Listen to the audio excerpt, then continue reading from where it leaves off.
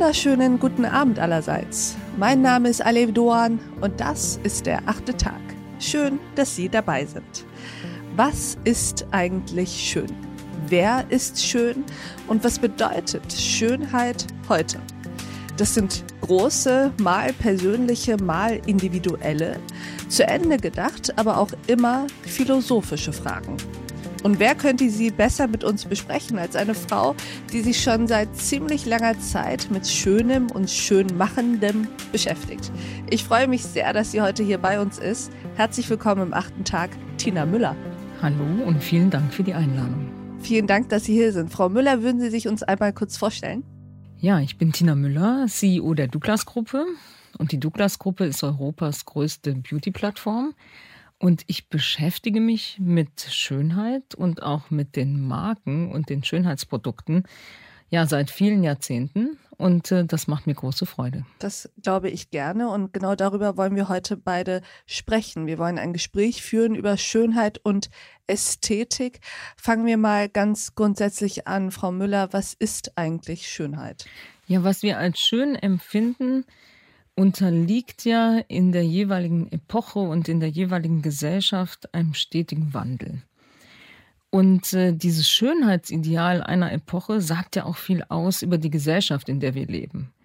Und wann wir uns schön fühlen und warum wir uns schön fühlen, hängt seit Anbeginn unseres Lebens vom Zuspruch anderer ab.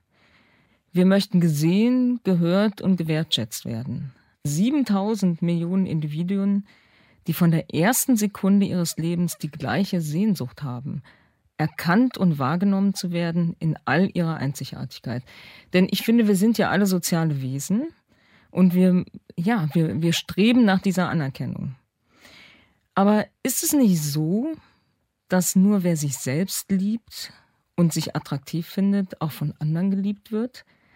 Und Self-Care und Selbstoptimierung, die Worte unserer heutigen Zeit, die werden immer stärker flankiert von der Erkenntnis, dass Schönheit mehr ist, als nur schön zu sein oder schön auszusehen.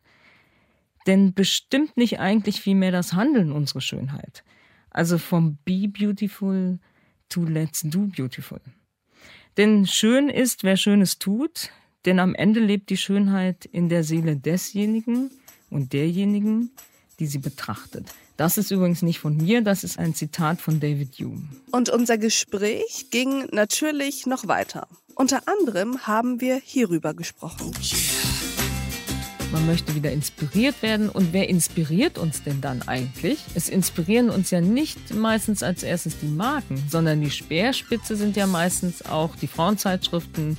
Und die ändern Schritt für Schritt und sukzessive auch ein bisschen oder helfen, das Schönheitsideal zu verändern. Und dann kommt es natürlich aus der gesellschaftlichen Mitte, wobei ich eher sagen würde, es kommt dann aus der Jugend, die auch ihr eigenes Schönheitsideal dann stärker kommuniziert und penetriert. Ich empfehle Ihnen, die gesamte Folge dieses 8. Tags zu hören. Auf thepioneer.de oder in unserer neuen Pioneer-App. Ich wünsche Ihnen noch einen schönen Abend. Ihre Alev Doan.